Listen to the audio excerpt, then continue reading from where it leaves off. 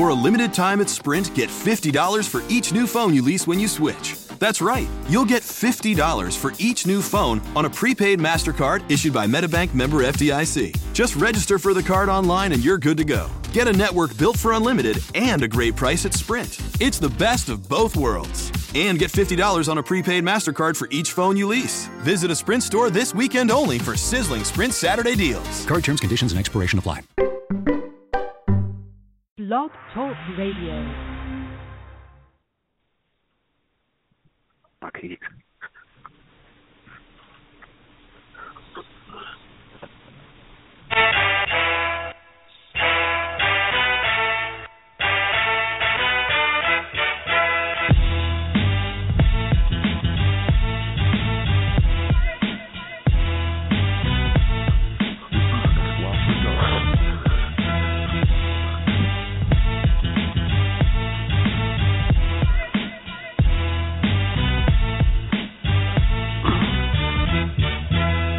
Welcome to the Passionpreneurs Podcast. I'm your host, Ryan C. Green.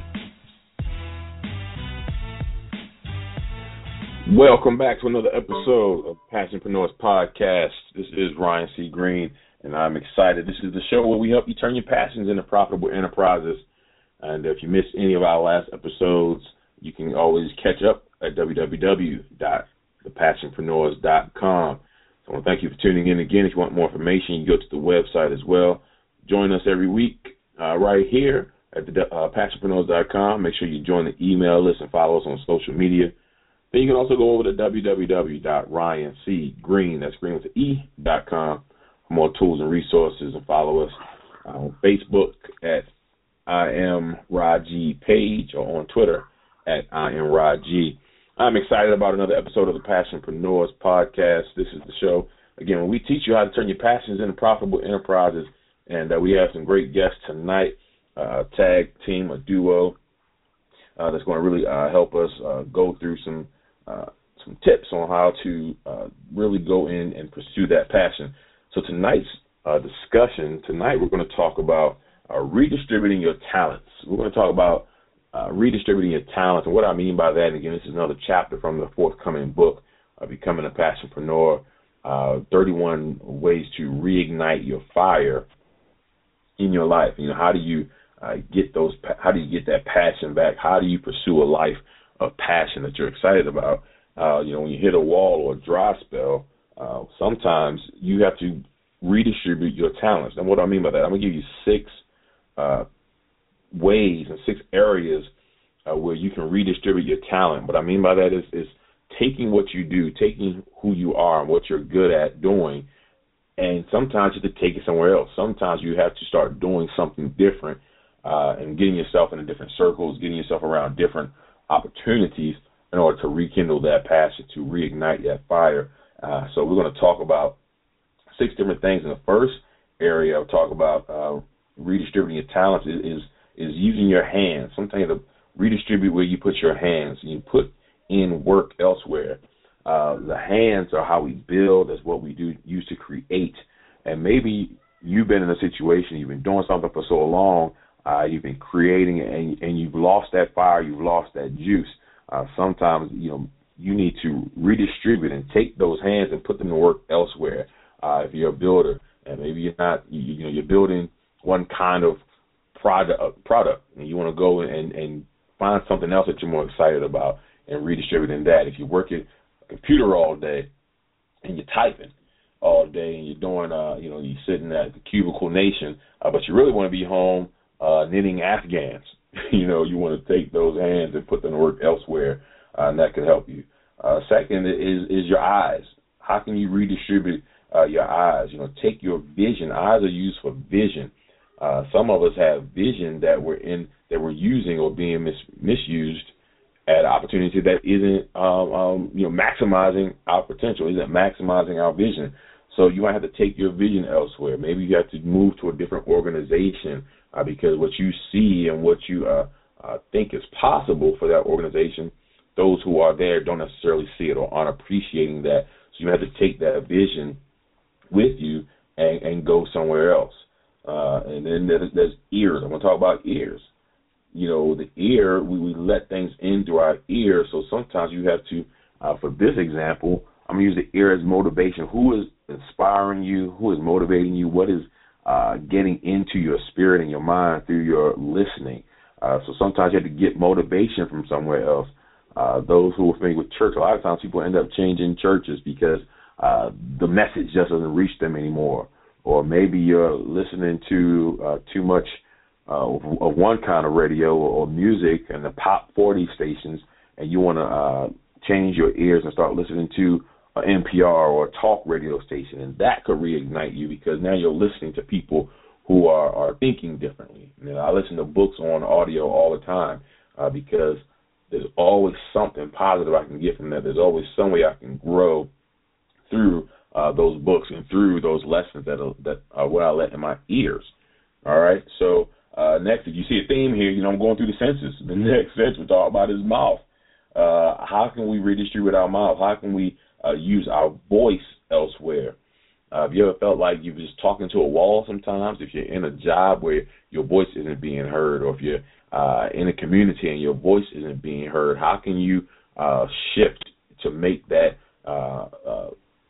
of your voice be heard? Where can you go? And maybe you have to go to a new organization or go to a different position or find a new group to really have people who want you to listen and hear what you have to say and get your fire going again.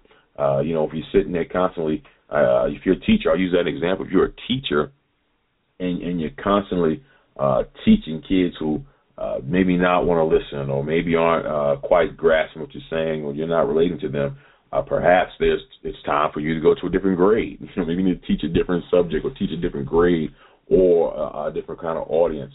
So sometimes our mouth, we can reignite our passions and reignite our fire by simply shifting our audience whom we're speaking with. All right. And then smell. Now, this is going to be a little stretch, but I couldn't leave smell out. Sometimes you have to sniff opportunity elsewhere. Sometimes we get so stuck in a rut and so stuck in our mundane lives and the way things have always been that we're afraid to try anything different.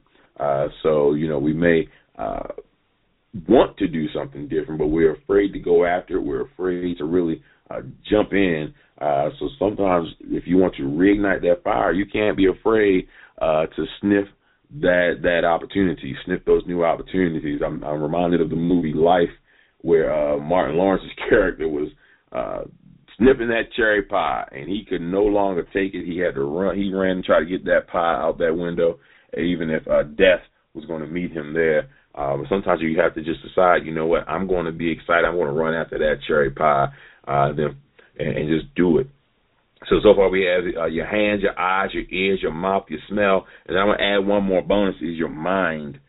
Sometimes you have to redistribute the talents of your mind and take your genius elsewhere. If you're in an organization, if you're in a group, if you're in a job where you're not being appreciated, where you're constantly being overlooked for promotions, where you're constantly being stepped over and talked over during meetings, people just don't seem to get you, then sometimes you have to take that elsewhere. Take your genius elsewhere where someone will appreciate you, where you can grow, where you can flourish, where your ideas can come to fruition, and you can get excited about life. You can get excited about work, excited about living, and really going after what it is you were passionate about doing. So I like to start each show, give you a little bit of something, but I really want to jump in to our guests because these guests today is a brother tandem who are professionals, 9-to-5 professionals, but they have redistributed their talents and they have delved into a new arena and are having some tremendous success. So I want to welcome to the Passionpreneurs tag team of Bryan and Paul Johnson. Welcome to the show, fellas. Hey, Ryan, what's happening? Hey, Ryan, how you doing? All right, great. I'm just glad to have you both on here. Now, Bryan, this is different. For those who don't know, the Ryan and Bryan show, for the last 3 years we did this show. Bryan that you're listening to, Bryan Johnson, was the co-host with me on that show, and now he's a guest. So, Bryan, this is a joy being able to interview you. And, Paul, I'm glad you appreciate you giving me the opportunity. Absolutely, no problem. And Paul, I think Bryan said that your probation officer said you can only be on the phone for about 15 minutes. So Right. I want to thank you for that as well. Right. Absolutely. I can't be that close to Victoria's Secret as well, so I stay away from them all. But thank you for having me, man. I think that was a great introduction. Wonderful, man. So listen, let's talk about what you guys are doing, because you guys have taken the publishing industry by storm. I'm so excited about your project. You know, I've talked a lot with Bryan along this process that you guys have gone through, and I'm excited about what you guys have done. Why don't you tell our listeners about your new project? Either one you can jump in.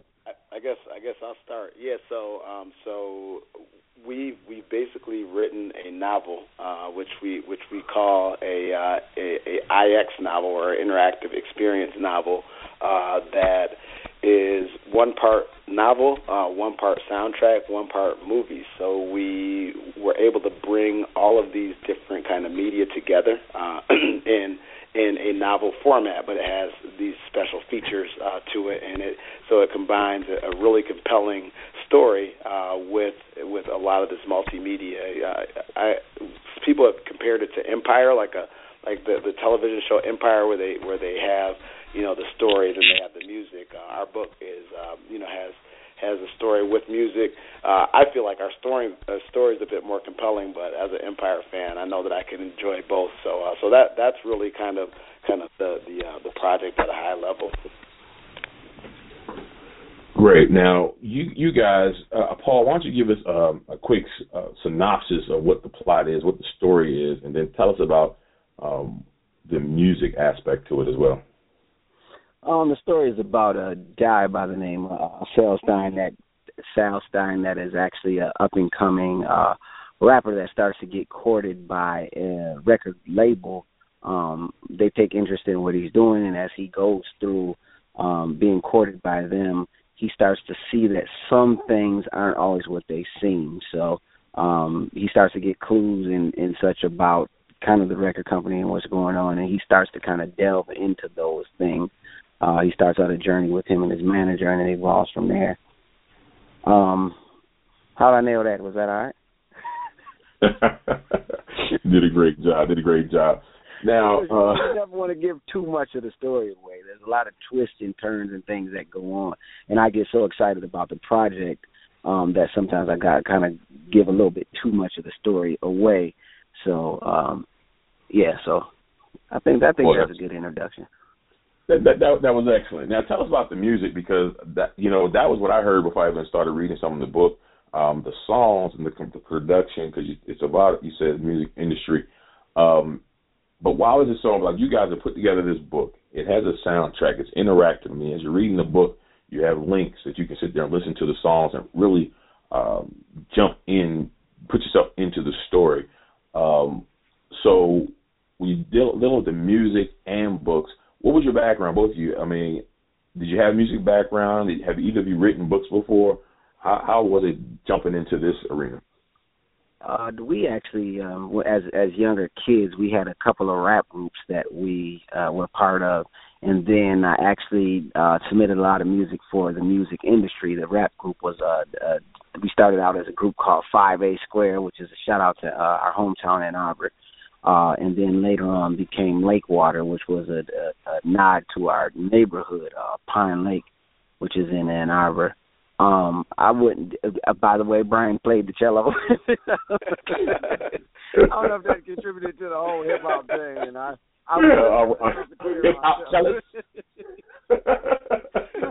he was the first hip hop cellist, if you will.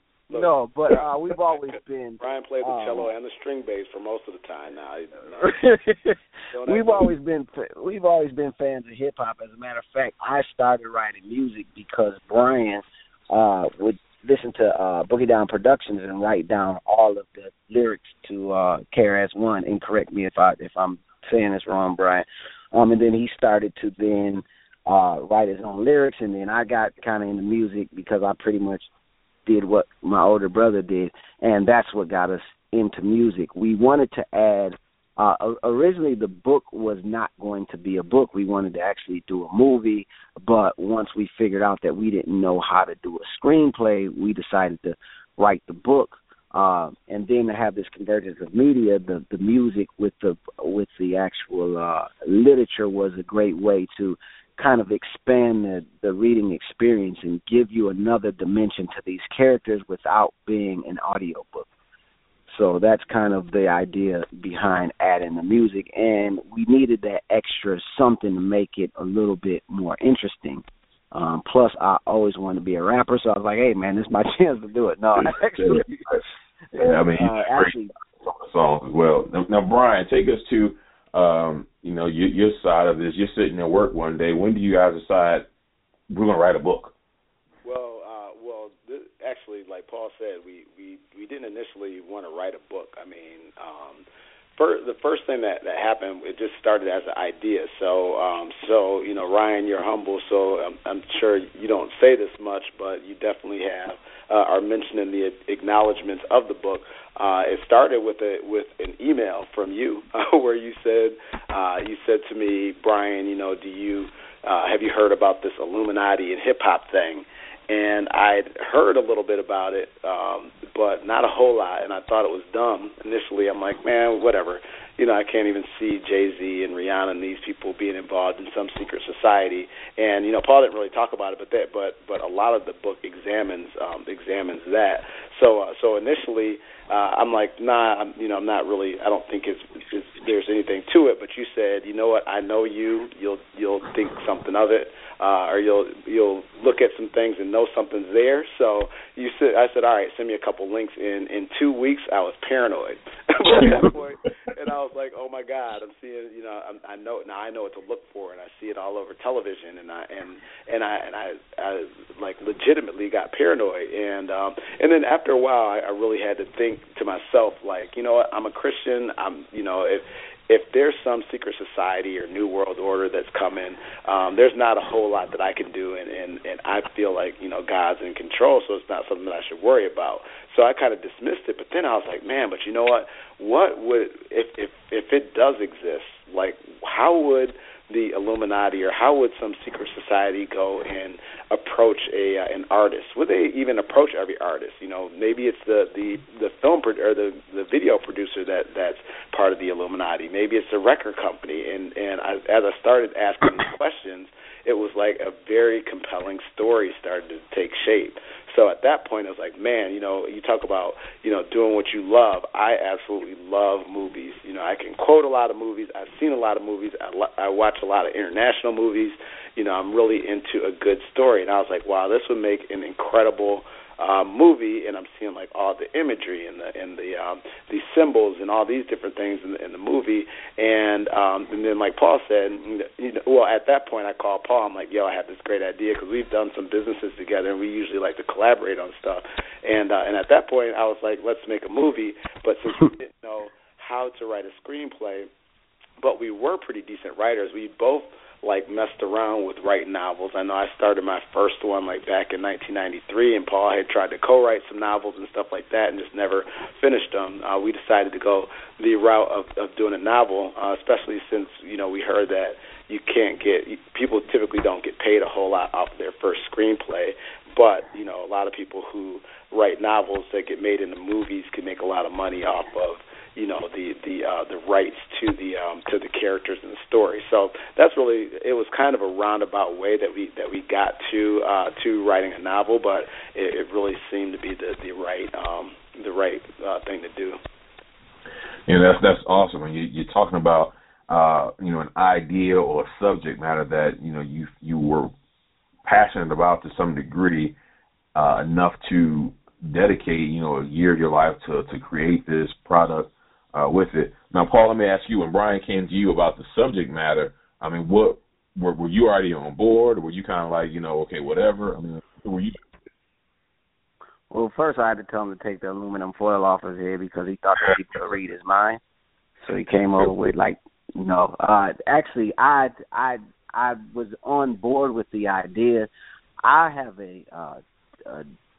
a great belief in God, and my thing is that only God can allow anything to happen, and what's bigger than God. So it was a compelling story, and because we literally looked through hours and hours video and YouTube videos and read literature about it because we wanted it to be authentic to people's beliefs. And the thing that happened was what typically happens in any relationship, and I think that we have a certain relationship to our novel because there's a certain level of commitment. But what happens in any relationship is if you go looking for something, you're going to find it, and it's going to pop up everywhere. So I think once that became my perception, then my perception then became my reality, and I had to always go back to my base, which was, God, and wait a minute, like I know that He's all powerful. So it was a great discussion. We talked about it back and forth, and it was definitely a compelling story, and we never really took a position on it. And I think that's the greatest thing about this whole New World Order and Illuminati. It's so compelling, and so many people are so passionate and consider themselves to be experts on the subject based on the literature that's given to them. But then you get into the story, and it's like, wait a minute, if this is the New World Order, and why wouldn't they just give us what they wanted us to see, and then we'd run with that? So it's a compelling story with no real answer. And my only answer was God is all glorious and all powerful, and that's the only thing that I needed to be concerned with. But the story was really compelling. So I was on board. Like most things that Bryan approaches me with, they're well thought out and they're well researched, and I typically tend to go with those. Wonderful. Now, you guys know, I'm sure some of the listeners know as well. I've been writing and publishing since, for 10 years. But I want to talk to you guys. I want you guys to give your input, your perspective, rather, on, for those who listen who have that desire to write a book, who have that desire to tell their story, who don't know necessarily how to start or that they even can do it, and maybe they don't have time in their mind.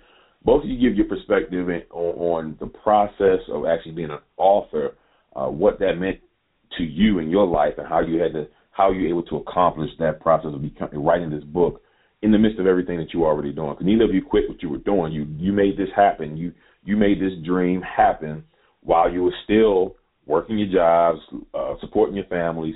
You didn't just go out and leave. So for those who feel like they don't have time and their lives are too busy, how did you guys both make this book happen? So I think my whole thing is having an accountability partner. If Bryan had not teamed up with me, I probably would have never finished the book. It just so happened that my accountability partner was also a co-author, and I think we came to fisticuffs. No, at one time it was like you have to try to outdo. I had to kind of try to outdo Bryan, and Bryan had to kind of try to outdo me, and the thing that kind of helped the story move along was also the music component, and I had to find something that was enjoyable to me all the time, and music was that outlet. Another thing is really believing in your story, really sitting down and trying to, and it helped us because we had such a wealth of research and a wealth of knowledge, on the subject. It almost wrote its own story. So, I mean, if you're doing anything that's dealing with history or your own personal stories, one of the things that really helped to push the process along was, one, doing an outline of the story, and then two, actually having things that could kind of support your ideas. And I think Bryan talked a lot about, reading a lot and watching a lot of movies is how which actually helped me through the writing process. Cool, good stuff. Bryan? Bryan still there? Sorry. Yeah. Can you hear me now? Yeah, I hear you. Okay, sorry about that. Yeah, so when we first started, we actually had like one day. Like we would go one day a week to a coffee shop, and we would sit down and try to write, and that's when we did a lot of our outlining. We probably did that for about 3 or 4 weeks where we got like a solid outline, just like one night a week. And you know, like at the time, Paul didn't have kids. I had kids. I would do it kind of late after we put them down. My wife would, you know, hold down the fort. After that, it was like, you know, just setting up a specific writing time, which was one thing that worked for a while. So, you know, my writing hours were typically from like 12 a.m. to 2 a.m. in the morning. And because that was the time that I had when things were quiet and I could actually sit down. And some of it was writing, some of it was like, you know, coming up with the like designing the website and doing some of the other components of the you know, of the book launch. But then so I had a writing time. That was another thing. The third thing was I actually bought an iPad, and I got a keyboard for it. And what I do is when I take my kids to like dance practice or you know, gymnastics or whatever it was, I take that iPad with me. And when I had like a few minutes where I'm waiting for them in dance or whatever, I'd actually pull out that iPad and write little pieces of it. So it was almost like, you know, to your point, I had a full-time job, but also a full-time family.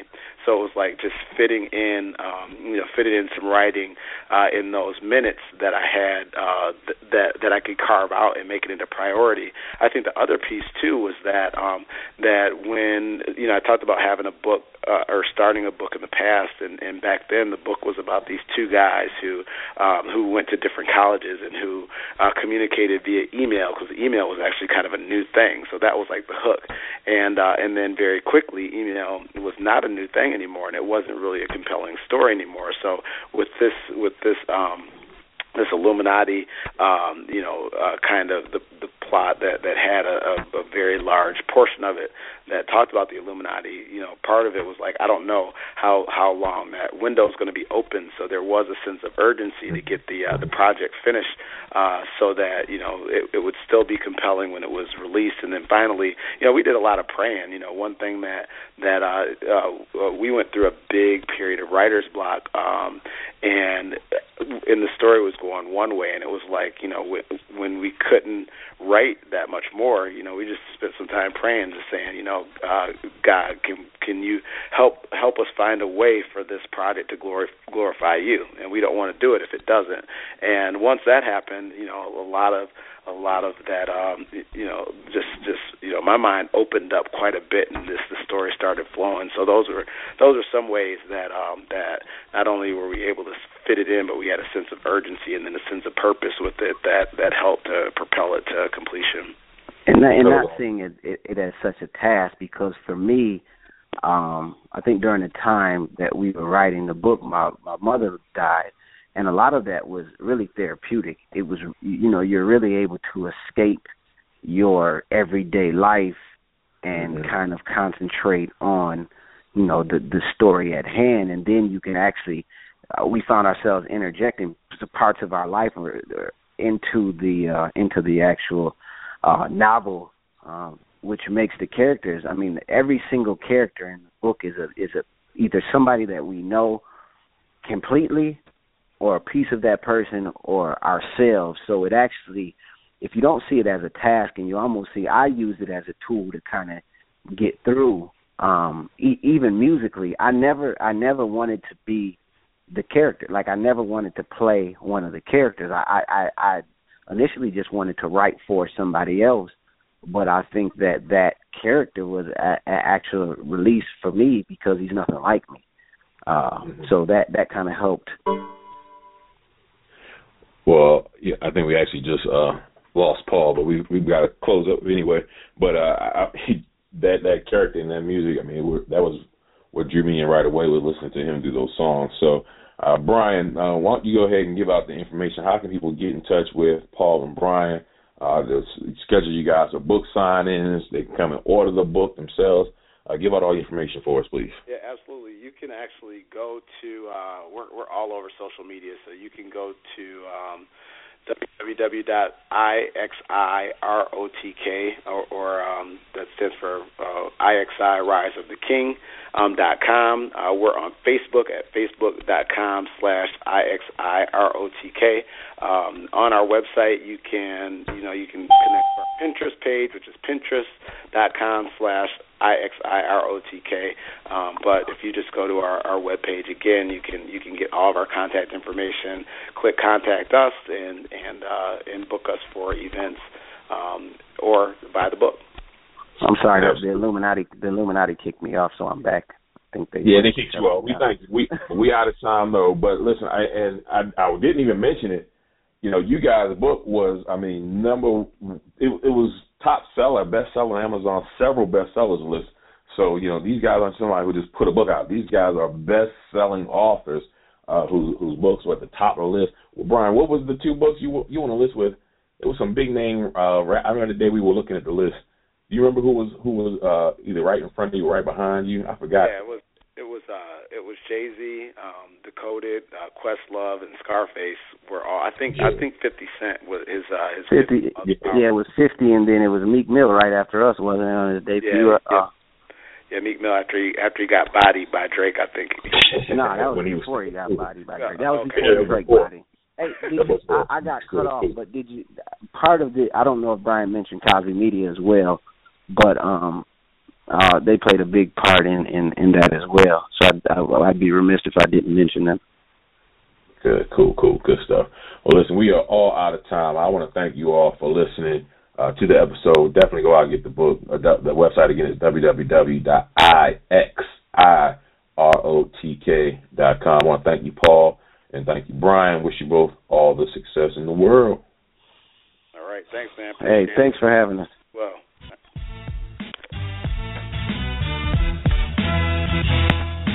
Thank you for listening to another episode of the Passionpreneurs Podcast, a production of Greenhouse Media. To listen to past episodes and to subscribe to our email list, visit www.thepassionpreneurs.com. I'm Ryan C. Green. Thanks for listening.